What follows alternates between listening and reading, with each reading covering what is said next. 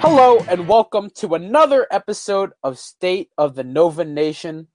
I'm Eugene Rapay. He's Chris Danziel.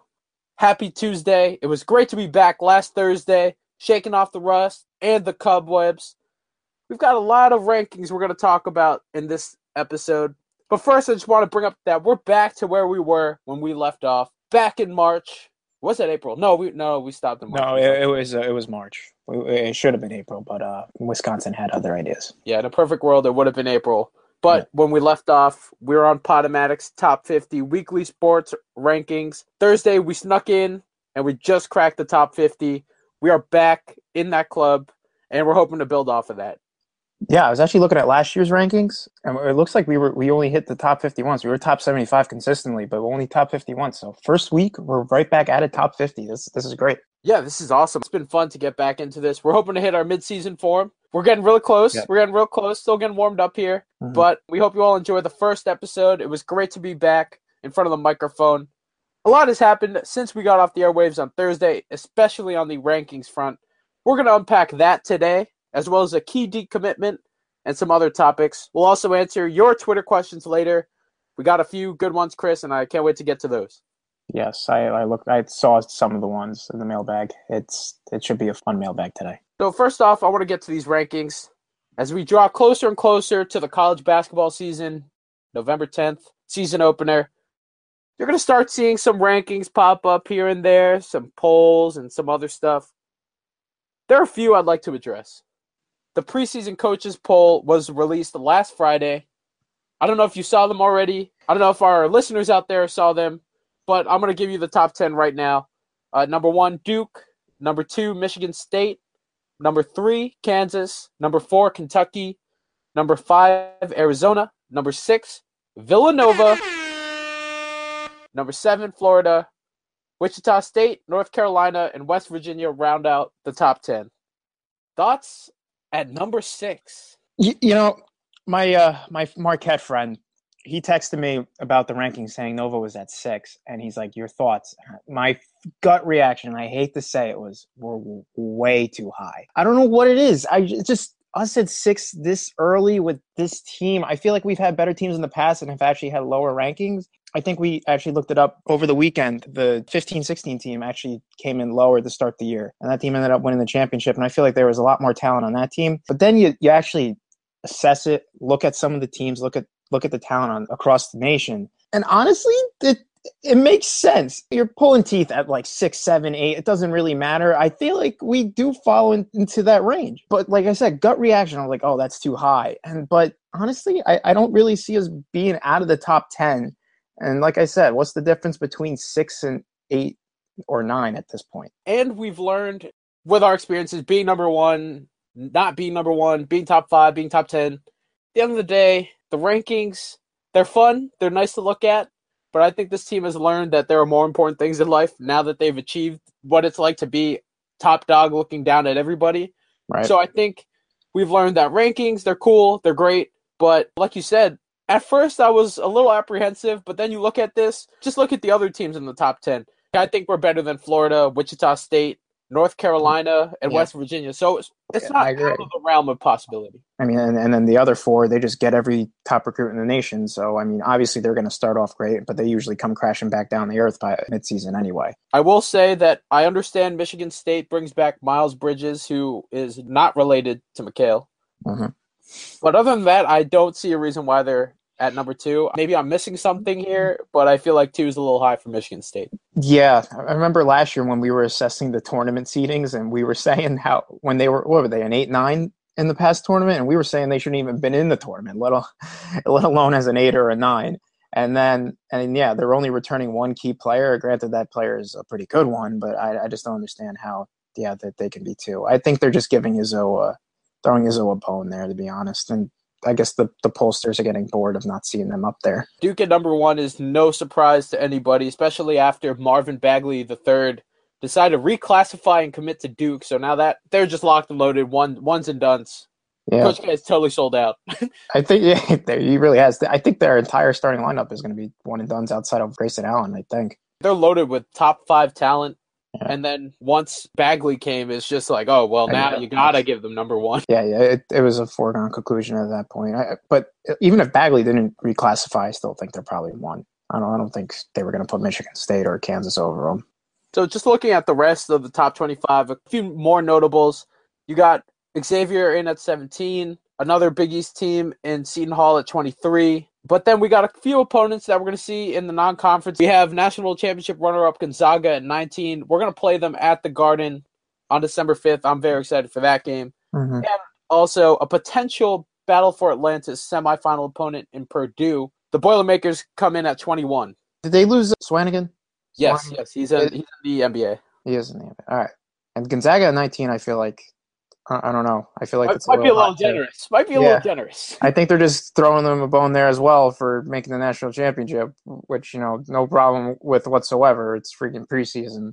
But they got, like I said last week, they got devastated by graduation. As for the rest of the Big East, you also have Butler, Providence, and Creighton. They're all receiving votes. To be expected. I didn't really think anybody else from the Big East would be ranked outside of the top three. I mean, Butler, I don't know what to make of them. Providence, I can see sneaking in at the lower end of the polls in the beginning of the year. And then Creighton, too, I feel like will be making noise this year. What surprised me was out of those three Big East teams, I think Butler was like the third one out from the polls. And despite that, despite coming in at imaginary 28th, that was the 8th ranked team going into the preseason of the Big East polls. So I don't know what to expect from these guys. That's a good point, actually. That's a real good point. Who are the teams that didn't get votes that were actually ranked higher than Butler? St. John's and Marquette. Wow. I would have thought Marquette would have gotten one or two. Yeah, same with St. John's. I feel like everyone's been hyping St. John's lately, and it's just they weren't anywhere to be found. Yeah, I feel like they're just waiting for their time to come, actually. I feel like they got to win a couple for people to actually recognize that, they're back to relevance again. But hey, I mean, look, if the number 8 team in the Big East is receiving votes, that's a pretty big deal. We'll even talk more about how improved the Big East is later. Yeah, so aside from the preseason coaches rankings, there were also the KenPom preseason rankings, which I think you saw. It's been making its ways around the Villanova world of Twitter and other social media. Yes. The preseason rankings, if you even want to call it that, I would call it more of like a projection. It's not exact in any way, just because they take stats. It's all based off the end of last year with a little bit of who's coming back this year. We love our KenPom. We love our advanced stats and numbers, but it gets more and more accurate as the season unfolds. It's not exactly a sweet science at the beginning of the season. Yeah, no, it's like in the beginning of baseball season when you got a bunch of teams just playing like 5 games, small sample size, and like you see one team that's like way in first and one team that's way in last when it should be the other way around. It's inexact, right? Especially early on. But this, I always use this for evaluating teams. Like come tournament time, whenever I'm filling out a bracket, like this is the guy you go to, and this is honestly, I wish his rankings actually mattered instead of a bunch of biased people. I would agree with that, but that's a story for another. That's a story for March. Yeah, we'll save that for tournament time. So here's KenPom's top 10. Number 1, Villanova. Number 2, Kentucky. Number 3, Arizona. Number 4, Wichita State. 5, Kansas. Number 6, Duke. Number 7, West Virginia. Number 8, Florida. And then Virginia and Michigan State round out the top 10. Now, Villanova at number 1. How do you feel about that? Well, if I thought we were a little too high at 6, well, I think we're a little too high at number 1. But that being said, when you look at it statistically, and KenPom is big on defensive efficiency, that's what Villanova is. That's what they're all about, defense. And if you look at some of the other teams in this poll, well, not poll, but ranking, West Virginia and Virginia, those are 2 of the better defensive teams, and even Wichita State, I would say. I mean, West Virginia known for their press, Virginia known for their half-court defense. Favors highly on defense, but like you see like Kentucky, Arizona, and Duke, like those teams are like high offensive team, high-flying teams. So, I mean, it kind of offsets their kind of lack of defense, but they still play okay. Us at 1, I mean, it's cool. It's really cool to see that. Don't know what to expect from the people replacing the losses of Josh and Chris Jenkins and Darrell Reynolds. So I'd say yay, but I don't know. What do you say? Pretty optimistic, to say the least. Number one, it's pretty bold. I think it's great if Nova ends up in at least the top 5. Right.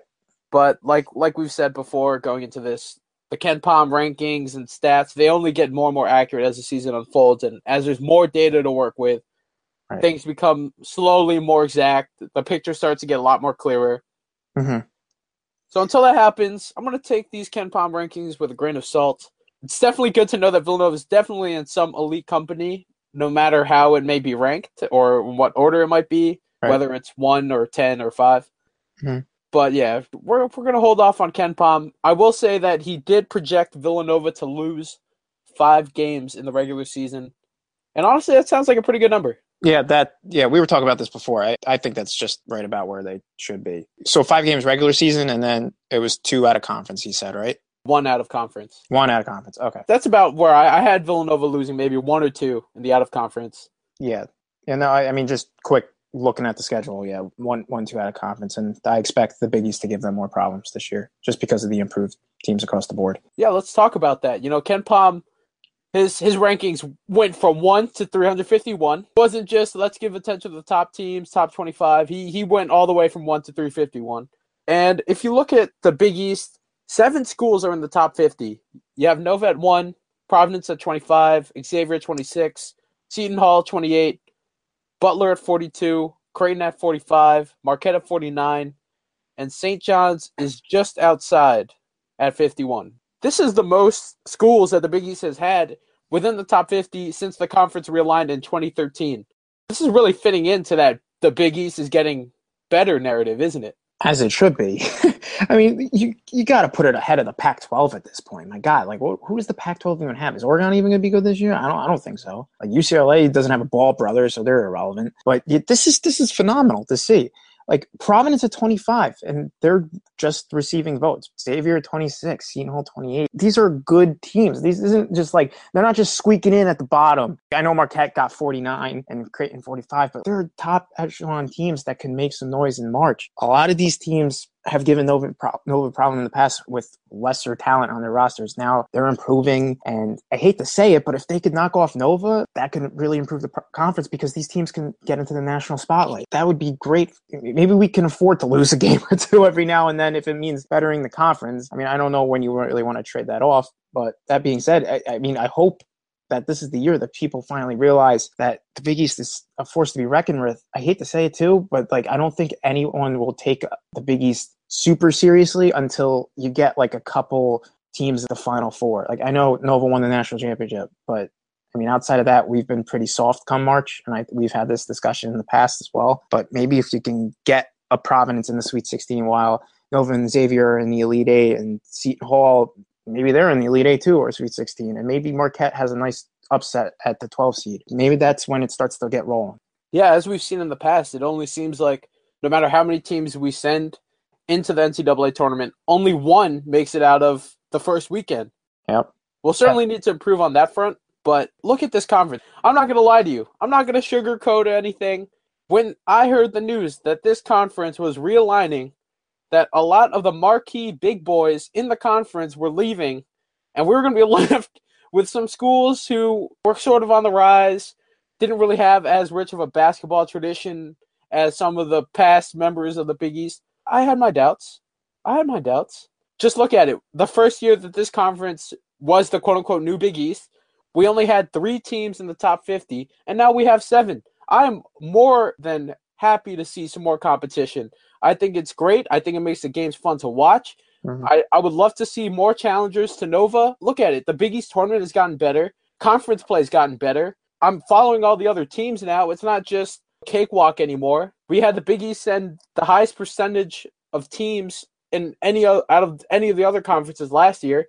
It's getting a lot better, and I hope that more and more people will respect it. But like you said, we're going to totally need to step up in March and have some more of those marquee wins. But until then, I am all for this higher competition. Summed it up perfectly. Villanova has been running the table for the last 4 years now. Mm-hmm. As we enter this 5th year, Jay Wright's noticing too that it's getting a little more competitive. He was on John Rothstein's podcast yesterday, and he Uh, had this to say. Yeah. He did not say that Villanova was like a Fortune 500 company. oh, thank God. Okay. He didn't. First question was, "Hey Jay, how do you feel Yeah, about your yeah, team being a Fortune 500 company?" yeah. If you had to pick one Fortune 500 company to compare your team to, who would it be and why? You would go nuts over that. Jay, I'm preparing my tweet deck tweets to automatically schedule. Which games do you think would be a lock? Got to get that Fortune 500 tweet out before the final buzzer. I think he strives for that actually. He's really on point. He gets it literally the second it's Second, over before I don't anybody else can say anything.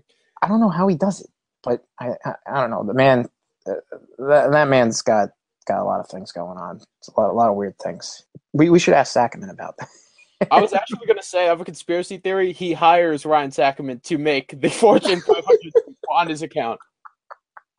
Shout out to Sackatology. VU Hoops legend. Yes, one of my favorite Twitter accounts. Give them all a follow. But yes, back to Jay Wright on the Big East, right?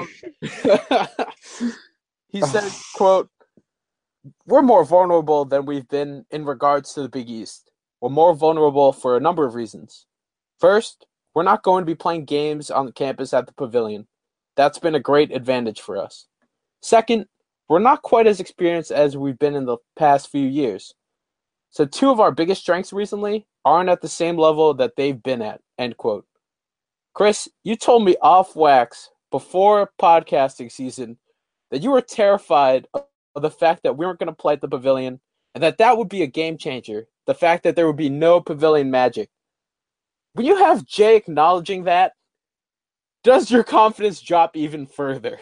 I wouldn't say it drops because I fully expect them to not be as good as at home this year just because of that. I mean, the fact that Jay's acknowledging it actually is encouraging because he's not going to just go in with blinders and just say, "Hey, we're going to steamroll everybody this year at home." Yeah, because Pavilion and all that fun stuff. So in that regard, no. But I actually completely forgot that the games aren't at the Pavilion this year. I don't know. I just it's one of those things that just keeps slipping your mind, and I think it's not going to take until like halfway through conference play for it to really set in. I also like how he mentioned the team is not as experienced. Look, if he's having an honest assessment of his team, that's encouraging to me because then I think he can attack it the right way. If he thought that this is just going to be like 2015-16 with Arch and Chef as seniors and they're just going to lead the team to a championship and all that stuff, that would have been terrible. That would be a terrible coaching mindset, and I think we'd get outplayed every game because of it. Yeah, we had that crazy Pavilion streak that I think we really took for granted. We went from February of our freshman year in 2013 to never experiencing another Pavilion loss during our time there. Unfortunately, the streak was broken up last year by Butler. From that point until 2013 to win all of those games, it was automatic. You could bet on the fact that they were going to win. And now it's going to be hard because you look at Wells Fargo Center, you're going to get students to come out on like a Tuesday night for Nicholls State. Yeah. No. Pay for SEPTA or drive out there. I don't even know some of the other dinky teams that we're going to play at the Wells Fargo Center. We'll definitely show up when it comes to the bigger teams or the big Right. name conference games. But some of these non-conference lesser teams, it's going to be hard to encourage the people to get out there. Oh, absolutely. I mean, I think the Pavilion streak was kind of aided by quality of competition, too, because you would get the cupcake games and then kind of the lesser Big East games. Any big-time Big East or big-time out-of-conference games were at Wells Fargo. I mean, I don't really remember a big Pavilion game. Do you? Maybe senior night last year was probably the biggest one, but the streak was over by then. I feel that even going to the Wells Fargo Center, they probably won't need the students to beat Nicholls State. Maybe like on a Wednesday night against Providence. That's a game that usually would be at the Pavilion with a raucous crowd, a raucous student crowd. Sorry, I just can picture the Wells Fargo Center being like half empty, students kind of going through the motions and all, and we know the wine and cheese crowd isn't really going to do much to really get behind the team to begin with. So and this team is young, so they're probably going to be wanting to feed off energy. So I can definitely see it hurting big time. Yeah, you mentioned how this team's pretty young. It's something that kind of sneaks up on you because I think we've had the luxury of having experienced guys on the bench, or at least experienced in the sense that they know the system, they know what to expect, they know how to go out there and execute. But if you look at this bench, outside of the walk-ons, there are the three freshmen, Dylan Painter and insert any combination of Phil Booth, Dante DiVincenzo, or Eric Pascal, whichever one doesn't start. Mm-hmm. Outside of Painter, who has some experience, I feel like it's pretty unproven. What are your thoughts on that? Yeah, it's very unproven. The bench is basically Phil and a bunch of freshmen. That's what it is. And all right, that's fine. But what if Phil Booth's knee isn't up to 100%? Your first option off the bench is going to be a freshman. That's okay if he's like a 5-star recruit. I mean, Jermaine Samuels is not like some bum off the street or anything, but I feel like he's a very raw player that needs to develop. And honestly, I can see him. I wish you kind of took the Mikal Bridges route and redshirted this year and developed a bit, but he can't because we kind of need him. And I think he'll contribute greatly off the bench this year, but it's not going to be at his best, at his max potential yet. I still feel like he's got another year or two to really tap into it. And that's not his fault. It's just the way college basketball is and how people come out of high school. Those first Big East games when you're at Creighton and you're down a couple points and you need a spark off the bench and Jermaine Samuels is your first option. Okay, like that's good, but I don't think he's going to have the mental fortitude to do that, or I don't know. And like, I mean, obviously the starters could try and ease him in and all, but I just don't know. But yeah, I mean, we'll have more bodies than last year, which is a good thing. That is the positive. At least you'll have 3 to 4 options off the bench and it's not 1 or 2. So that's the one positive out of it. Yeah, I think Jay Wright's going to need a number of his freshmen to grow up very quickly. We all know that Jay Wright prefers upperclassmen. He likes experienced players. Younger players, unless they have the right mindset or talent like a Ryan Arcidiacono or Jalen Brunson, who have the capability to start right away like that. It's going to be kind of tough because if Phil Booth's knee does act up again, we have Dylan Painter, who played averaged less than 5 minutes a game last year. And then a bunch of guys who's never played a minute of college basketball.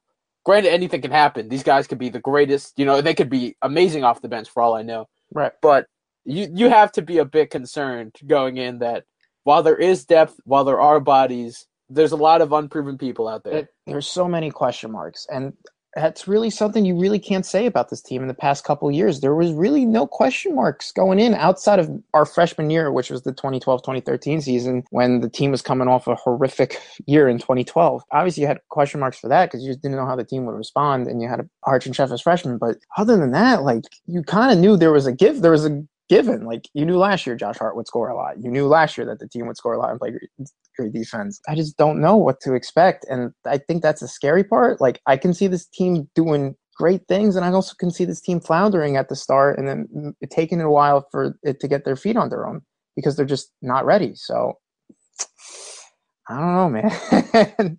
The bench is probably the weakest part, and you would have thought that wouldn't be the case this year, especially after a year where they only had one guy coming off the bench last year. Yeah, we'll certainly have to watch out for it. I mean, right now, according to City of Basketball Love, the starting 5 is Jalen Brunson at the point, Dante DiVincenzo at the 2, Mikal Bridges, Eric Pascal at the 3 and 4, and then you have Omari down low at the 5. And then that leaves Phil Booth on the bench. Granted, Phil Booth might start. Let's say he starts. Okay, well then that's still just one experienced guy who's been here for a few years, plus a bunch of freshmen and Dylan Painter. Yeah, like you said, it's interchangeable at the top with Dante, Phil, and I guess Pascal if they want to go small. So we'll have to wait and see how that unfolds. As we keep an eye on that, another thing we should keep an eye out for is Mikal Bridges might be on the list for some accolades, some more preseason watch lists for the Wildcats. We had Jalen Brunson on the Bob Cousy Award list, but now recent news has broken out, and Mikal Bridges is on the Julius Erving Award preseason watch list. Dr. J, given to the best small forward in college basketball. It's only the 4th year that this award has been given out, and it's awarded by the Naismith Memorial Basketball Hall of Fame. Stanley Johnson won the first one in 2015. Then you had Denzel Valentine of Michigan State win it in 2016. But most recently, we had Josh Hart win it in 2017.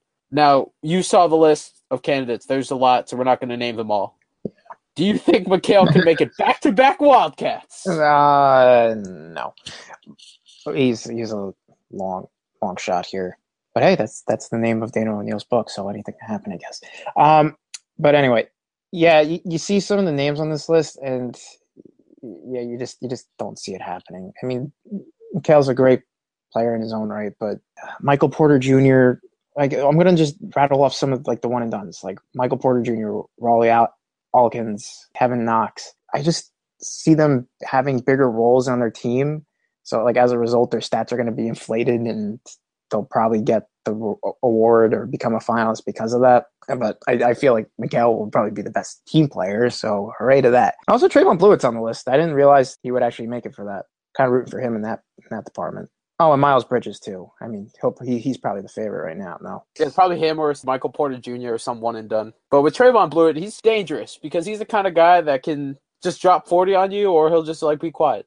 yeah, we saw his drop 40 ability in the tournament. That's for sure. Oh yeah, he went off. He made sure. Hasn't really happened against Nova, but he went off. Oh yeah, Xavier was in a free fall and barely made the tournament, and then yeah, they just get one of the best performances I've seen in a while from one player, single-handedly carrying him to the Elite Eight. Last episode, we noted how there wasn't a preseason exhibition game, and that we would have to wait until November 10th when the Wildcats play Columbia in the season opener to finally see them in action, at least publicly. But all that has changed. We will finally be able to see Mikal Bridges, the Dr. J Award candidate, and Brunson, the Bob Cousy Award candidate, as well as the rest of the Cats, in public on November 1st. The women's basketball team, as well as the men's team, are having a doubleheader at Jake Nevin Fieldhouse to help fundraise for Puerto Rico hurricane relief. The women's team originally had an exhibition game scheduled against East Stroudsburg, but then the men's team tagged along, and they're going to have a game right after theirs where they'll take on Drexel. Do you love this idea? Isn't it great to see the NCAA like come up with this? Finally, they're like, we'll allow a third exhibition game if you do it for charity. This must be one of the best ideas the NCAA has come up with. Yeah, they needed some good PR after their recent debacles. So yeah, it helped. But yeah, no, this is a great idea, and the fact that it's Drexel, which I guess is it a Philly? It's technically a Philly school, right? I mean, I know it's not part of the Big Five or anything, but it's a part of the City Six, which is the intramural league, which is basically the Big Five plus Drexel. A lot of people asked when I told them I went to Villanova, they would always be like, "Oh, Drexel's in the Big Five, right?" And I'm like, no, it's not. But it's good to see two relatively close schools getting together for a good cause and to actually get some basketball work in while you're at it. And it's at Jake Nevin, so that's cool too. I think the more of the Cats you can get us on campus as much as possible, the better it would be for everybody involved. Wells Fargo Center is great, but it's also a check for these students. Yeah, it is. I mean, and Jake Nevin's got that old throwback feel to it with like the open stage at one end. I don't know. I find that pretty cool, actually. If we can just get our hands on the archives, dig deep, and just find some old game tape of what games looked like back then, yeah, I would actually love to just watch an old game. Yeah, me too, actually. I've watched the old 85 NCAA tournament games because they just happen to have them on there, and it's just a whole different game. But like those are in like actual arenas. Like I haven't been able to come across like a game that was actually played at Jake Nevin. Yeah, I've only heard various stories from dedicated alumni and diehard Nationers, but us millennials, man, we'll never know about the good old days. So let's send out a request to all our listeners. If you actually have game tape, yeah, please. If you can convert the film reel into a MP4 file that I can play on my phone or my computer, that would be ideal. Yeah, please tweet it at VU Hoops or Eugene or mine account. It would be great. I'm very excited for this game. It's following the suit of Kansas, Missouri. Many schools have hopped on this trend. It's a very good trend. I mean, so far it seems to be doing very well. The Kansas-Missouri border war raised just over $1.75 million. Holy crap. They're actually generating cash for a great cause. And this is basketball you're talking about. This isn't just the football game they decided to break out. This is an actual basketball game. $1.75 million. Yeah. Wow. No, good for them. I guess when you have the draw that Kansas does, and I guess the hype that Missouri now has because they got Michael Porter Jr., I guess they'll do it. Once again, it'll be on November 1st. Got to be excited to see that. I mean, you just get to see your Cats in action before the real deal begins. And also, you raise some money for a good cause. I heard the tickets are going on sale for about $30, if I'm not mistaken. So it's not bad. You get 2 games, watch them, will help a worthy cause, get to see the Cats, root on your team. It's going to be great. Is it students only? I think it's season ticket holders. Like you know the deal. You know the deal. It's Okay. there's a hierarchy. Let's just say Uh, I there's a got you. chain of command. I got you. No, because I saw that the one Jake Nevin game they're actually having on during the regular season is students only, so that's the only reason why I asked. All right, that makes sense. Some football news before we get into the fan questions. Yesterday, in the CAA weekly coaches teleconference, Mark Ferrante announced that he will be going with true freshman Kyle McCloskey as starter at quarterback.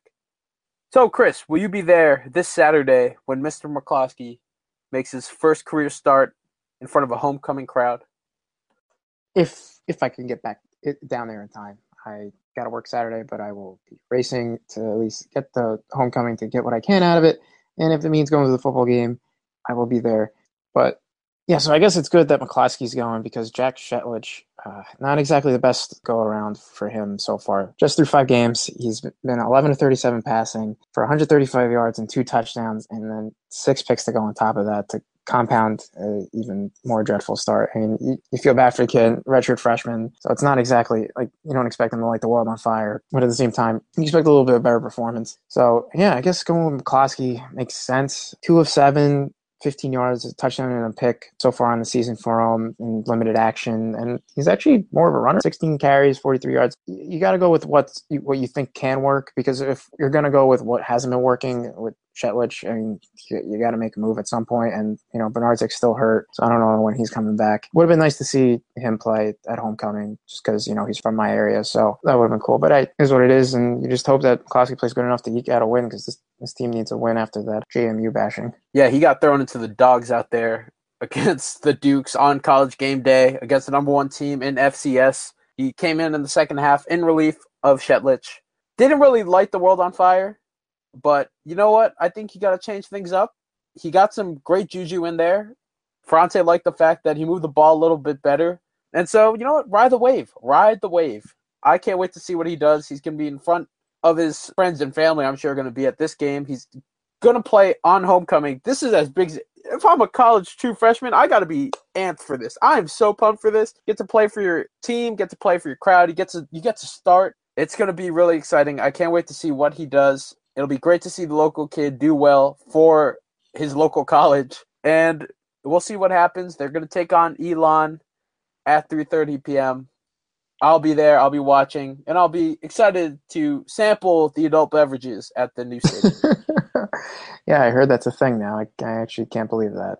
Well, they're not making – you can't drink outside anymore. So, no tailgate. Yeah, they ruined the tailgate, but you know what? I can't wait to sample their wares. You might as well. I was actually going to rush down to actually get there in time for the tailgate. And then when I heard there was no tailgate, it's just very disappointing. Yeah, my heart kind of broke in half. Not gonna lie. It was so fun last year. I know you couldn't make it, but it was so much fun. I know. But at least after was fun. After was fine, but I know the tailgate's like the main thing. So to see that not happening this year is pretty sad. So some fan questions. Break open the mailbag. We got a few today. First one is from our good old friend Chris Lane. First time, long time. Best bromance on the team. Oh. Well,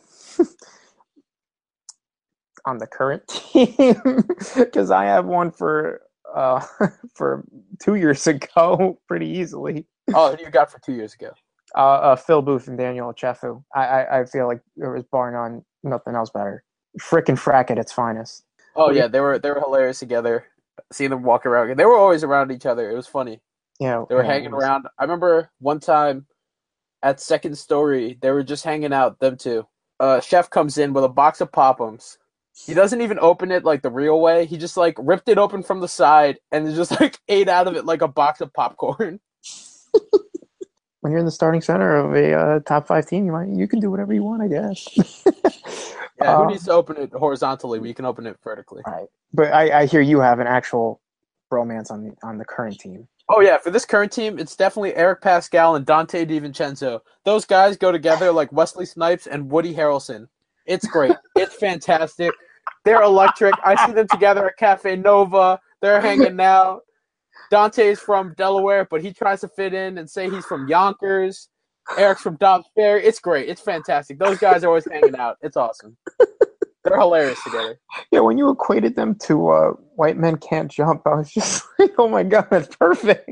But I mean, obviously you can attest to it more than I can, but I never saw them like together. I never would have pictured that as a bromance, but then you were laying out the examples. I was like, all right, I guess you're right. Yeah, every time I've like seen Eric on campus or just running into him, he was always with Dante, and they were always up to some sort of antics, whether it was ordering stuff from the corner grill, or Mm-hmm. just going to Cafe Nova, or just chilling in Second Story. I don't know. I just felt like they were always around each other, and they're great. They're fun to talk to. They're real jokesters. I think it's because Dante redshirted that year, and Eastman was out because of the transfer. So I feel like they. Yeah, I think that's when it all began. I think that's when it all began.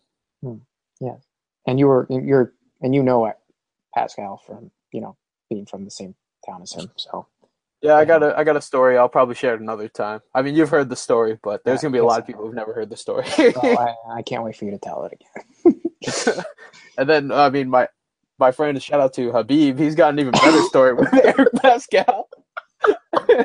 that might have to be off the. Yeah, that might have to be off wax, story.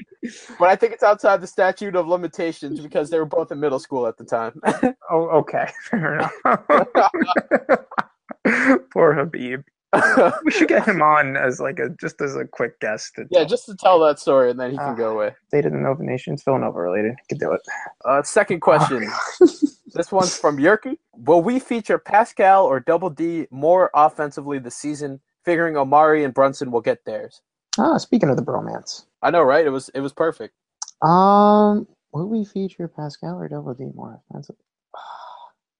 I feel like Dante. I do think both of them will have an increased role in the offense, just because they're filling in for the guys that left. Theoretically, Dante's going to be taking Josh's spot, and Pascal's going to be taking Chris Jenkins' spot. Now I know they played two completely different games than their predecessors, but they will get their shot on offense, and I feel that we were saying in the last episode that Eastman's going to get his due inside because he's going to be pretty much not the only inside presence, but he's going to be the one working inside. And Dante, I feel like the offense is going to flow through him more, whether we like it or not. I feel that Jay has a lot of trust in him, especially after the way he closed last year. So yeah, no, I can definitely see them taking on an expansive offensive role. Now, there might be some growing pains along with that. Hopefully, Pascal's working on his long-range shot over the offseason. But yeah, no, I can definitely see that. I did hear that he has been working on his three-pointer. I swear to everybody, in high school, he used to be lights out, no matter, even 10 feet beyond the arc. That might be exaggerating a little bit, but he would make them at a consistent rate. Don't know what exactly happened on his way to college. Right. But with that said, I think we're going to see a lot more Dante DiVincenzo just because we're guard you. Jay Wright's got that guard bias, which is fine. I mean, the offense runs through their guards. It's whatever. They'll both get theirs. They're both going to get an uptick in playing time and whatnot. But I do think at the end of the day, DiVincenzo will get more burn on offense. I think one thing that will be interesting, though, will be watch what happens when Eric Pascal is paired with, Omari Spellman, where he's not the main five or the main, big man. Just see how he plays off the other big men, and I think that'll be pretty interesting to watch, as opposed to playing the Warriors lineup where he's a 6'7". I guess he's 6'9" now, apparently, allegedly, at center. So that will be interesting to watch. But to answer the question, I think it'll be a lot more Dante. Yeah, no, that's a good point actually about Eric Pascal. I didn't think of it like that. He's never really had a big man alongside him to really flourish and to help him. Third question. This is the big one. We were going to make this its own section, but then when we saw it was going to be in the fan questions, we were like, you know what? We're going to save this. Scott Pouillet. I hope I pronounced that right. Pouillet. Will Jay Wright pursue Javon Quinterly? Yeah, everybody gather around for some story time. Yeah. Let's go through the backstory first. I know that there are a lot of people who aren't exactly familiar with recruiting, or they don't follow the high school scene as much as some of the other people do until the guy gets signed. But this is a pretty wild story. This is a pretty wild goose chase. So for everyone who's not familiar, there's this guy named Javon Quinterly. He's a consensus 5-star point guard. He's a top 25 prospect in the class of 2018, and he plays at Hudson Catholic. I don't know how far that is from you, or if you've heard of that school, but it's in Jersey. Oh, we've heard of it. It's good 25 minutes from me. Oh, okay. Wow, that's pretty close. Yeah. Quinterly, I got to see him back in April at UAA when I was scouting for City Basketball Love. And I will say he's a perfect Villanova guard. I think he would fit in very well. I know Chris Lane and we were both on the Quinerly bandwagon. He possesses a great shooting stroke. He can drive inside. He's very smooth on the court. He has great poise and a high basketball IQ. He sees the floor well. He's a great passer. It's just his game. I don't want to, I hate making comparisons, but his game reminds me a lot of Jalen. Just very smooth. Smooth is the word that comes to mind. Anyways, Villanova had been in the race for a long time. They got involved early. The Wildcats, for a long time, were said to be a front runner, and he said that he really liked the school. Jay Wright, great relationship, etc.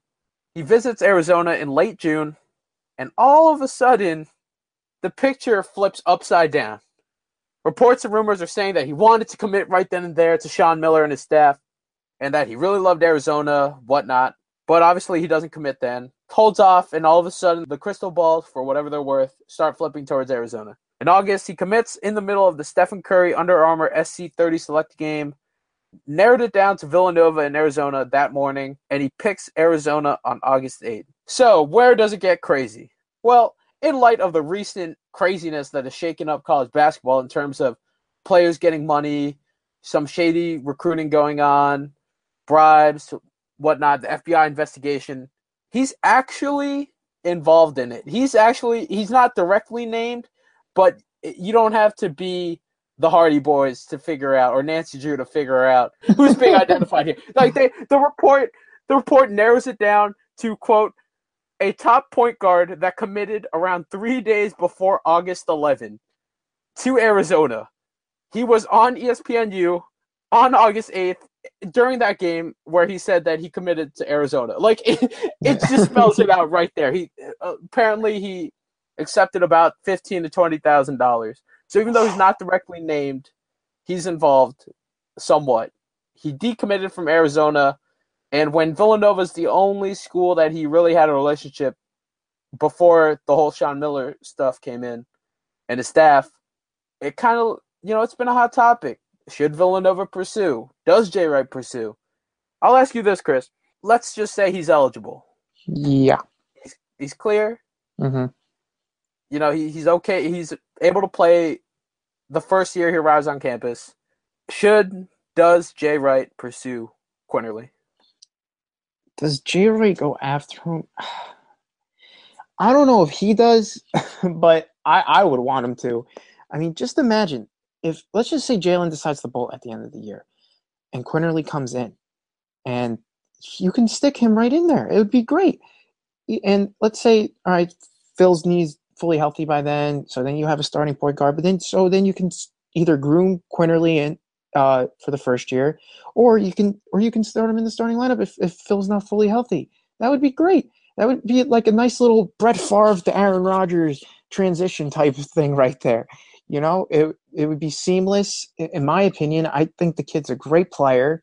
It's just, he comes kind of sullied and dirty in that respect, but it's not like he harmed anyone. It's not the end of the world. He didn't commit no, I guess he did commit a crime, but it's not like a physical crime. I don't know. I guess the harming of others would be more detrimental than just accepting money. I mean, you don't know what his situation is and whatever. I'm not giving him an excuse for doing it, but because he's kind of dirty in that respect, I guess that might be the reason why Jay backs off. But at the same time, I don't know if Jay would really give a crap. If he's looking to build a team and to put the best team out there, why not? And if he severely fears that Jalen's going to leave after this year, regardless of how good he does in the tournament or regardless of how he does this year, why not go after him? He was your guy, and outside of $20,000, he was your guy. It was the only reason why he probably went there. So why not go after him? What's the harm?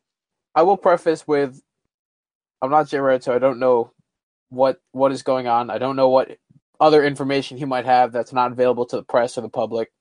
I don't know if he's spoken to Quinerly, but if there's one thing, I do trust Jay's judgment when it comes to evaluating players.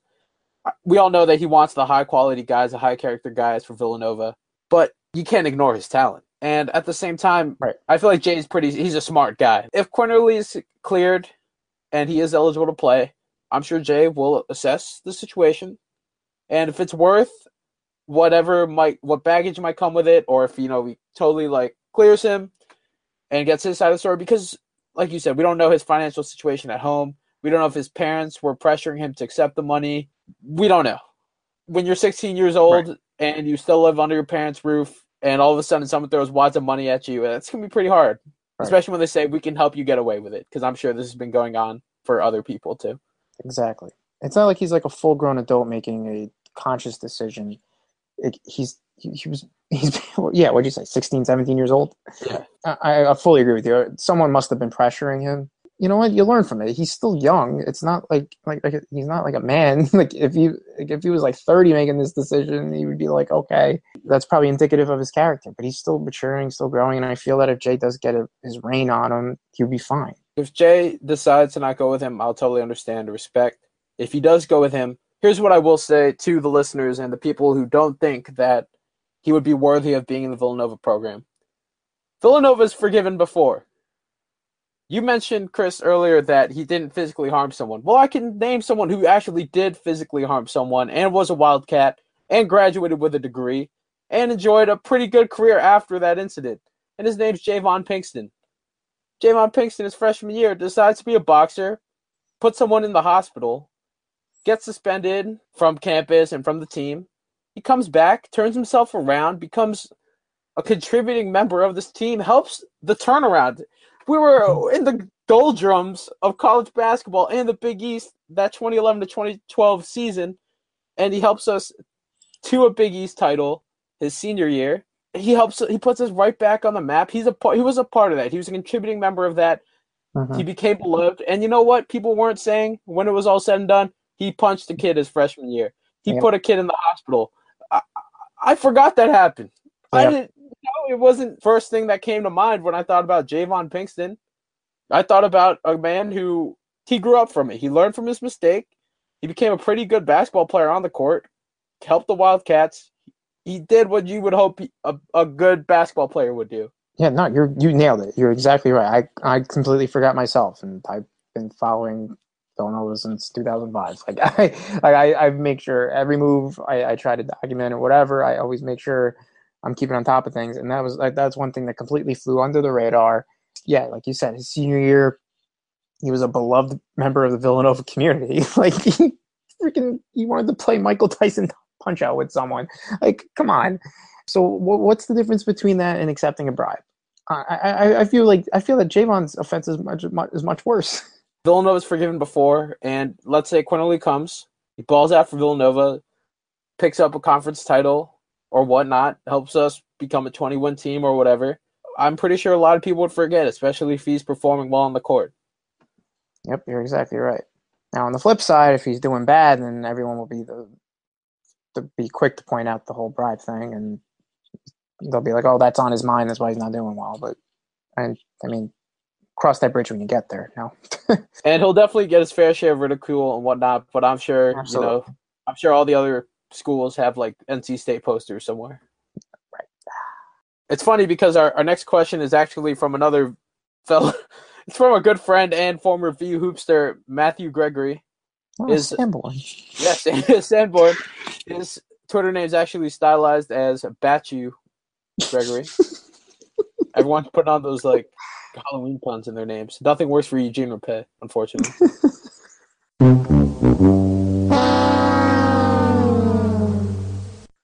But his question is, was JVP the true center? Sure. if you want. If you want him to be, I don't get the question. This is, I guess, it's a Sanborn question. I feel like Tom Shea also had a hand in this. No, he was a power forward. Jeff was the true center. Sorry. No, he was the true center in Villanova's guard Hugh offense, in which Jay got his dream of putting 4 guards on the table with one questionable stretch wing as the 5. Okay. So yes, I guess he is the true center. Shout out to Matt Gregory. Yes. Last question. Does Jay intend to get a point guard to sign for 2018, or will he concentrate on 2019 for this position? This is from Ramon Usategi. I hope I pronounced that right. I will say, I've said it before, I think the prospects of getting a point guard in 2018 are looking so bleak unless if Villanova scoops up one of these decommits that were a part of these schools that were had some shady business going on. I mean, we saw a couple guys decommit from Louisville. One guy did from Auburn. Obviously, we have Quinterly on the table. I think the window is closing down on a quality point guard. I'm sure there are many 3-star guys out there. But honestly, I can see Jay waiting until 2019. It's going to be pretty unfortunate because it's kind of gambling in that we're going to, it's like procrastinating, waiting until the last minute to get your work done, and you hope that it's all still there or that you can pull it off. Unfortunately, this whole Quinterly thing had to go down the way it did because I think if Arizona didn't put 20,000 in his face, we would be talking about how he's going to make an immediate impact at Villanova and would be another great point guard. No worries. Even if Jalen leaves, Villanova will be great. If Jalen stays, we'll be stacked with him, Phil Booth, Gillespie, and Quinterly, or whatever elite 5-star point guard comes in this year. But unfortunately, I don't think it's going to happen. I'm still going to stick with my guns and say that Jay Wright and Villanova will have to wait until next year to get it done. Yeah, no, I would have to agree with you on that. Other than the 3-star guys, I don't see anything really happening. That's all the mail we have for today. Once again, you can always tweet us your questions, anything you want discussed on the show. Tweet us at VUHoops, at my Twitter account or at Chris's account. Someone will find it. The mailman will get it to us. The Postal Service never fails. Maybe never is a strong word, but they do a pretty good job. Yeah, they do all right. And we emphasize anything. Like, it doesn't have to always be a Villanova-specific question. Like, if you want us to recast the 2015-16 team as the Avengers, like, we'll do it. Like, we don't care. Quick question: which one would Arch be? Oh, which one's the villain again? I'm kidding. Trying not to start an angry lunch mob. I don't know, actually. Your mentions are going to blow up tomorrow. Oh, yeah. No. I guess he'd be Captain America. Yeah. No, it would be. Before we sign off, we're just going to run through all the other things that happened at Villanova. This was a pretty good weekend in sports for the Wildcats. First off, swimming and diving. They participated in the Philadelphia Relays over at Drexel over the weekend. Darby Goodwin, the official swimmer of the State of the Nova Nation podcast, broke 3 Drexel pool records, did so in the 100-meter fly, 200-meter back, 100-meter back. She's fantastic. She's still going to have a reign of terror on the Big East. And I think it should be another good year for the swimming team. This was their first bit of action. Yeah, you had Alexa Fabry, Caitlin Dede, and Ryan Jarzak. They also broke some records as well. So, yeah, good to see the swim team still keeping it up and Darby Goodwin's still breaking records and making headlines. In field hockey, after they lost last Friday to Old Dominion, 3-2 in double overtime, they bounced back with a win on Senior Day on Sunday versus Rider, winning 3-2, also in overtime. Yeah, this is a bit of a streak they're on for Senior Day. I remember last year we were talking about they beat Georgetown last year on their Senior Day, 3-2 as well. That was another intense match. And I can't believe it's Senior Day already for field hockey. It's freaking October 24th.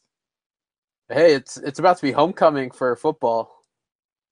Oh, I know, but I don't know. I feel like Senior Day signifies like the end of the season. It's weird in college. I've noticed it's weird. It's like there's still games to be played, you know? Yeah, no, I know. Wow. Women's soccer lost 2 tough games since we went off the airwaves. They lost to St. John's 2-1 on Thursday, and then DePaul 6-3 on Sunday. Quick question: if it's a women's team, do you still refer to like a St. John's women's team as the Johnnies, or is it only Red Storm or St. John's? Ooh, great question. We should email them. We should email their PR guy. Yeah, we should find their Mike Sheridan, their equivalent Mike Sheridan. Yeah, we gotta. These are the hard-hitting questions we ask at the State of the Nova Nation. We will find out by the end of the year. Don't worry.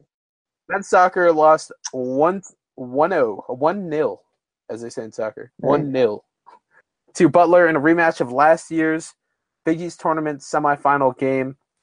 Butler's goalie's named Eric Dick. Do I need to say more? Wow, you're a child. I'm sure that kid went through enough bullying in preschool and kindergarten and middle school and high school, and I'm sure it's still going on today.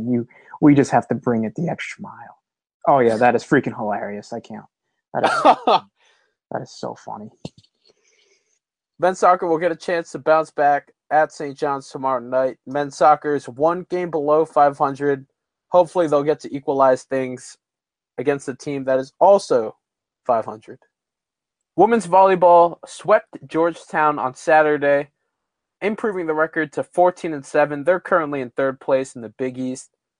You know we got a soft spot for the volleyball team after that great 2015-16 run on the show. We hope that they can probably do something again. I mean, right now it's the top 4 teams advanced to the Big East tournament. They're in third place. Butler's in hot pursuit, but they can hang on. Who knows? Who knows? Yeah, no, hopefully we could ride another wave. That was fun in 15-16. Even like other students we were friends with, like, we're picking up on it too, the whole volleyball thing. We'll certainly be keeping an eye on them as well as all the other Villanova sports teams. We'll preview some stuff for next time as we get closer to the weekend. But for now, thank you for listening to another episode of the State of the Nova Nation podcast. If you haven't already, please subscribe to us on Apple Podcasts, on iTunes, or on Podomatic. Also, be sure to check back on our website at vuhoops.com. We got the news updates. We got the sports. We're talking football, men's basketball, women's basketball right now. We're rolling through our previews and some pretty good content in the next coming weeks. Also, please be sure to follow us on Twitter at vuhoops, like our page on Facebook. And you can also follow me, Eugene Rapay, at eRapay5.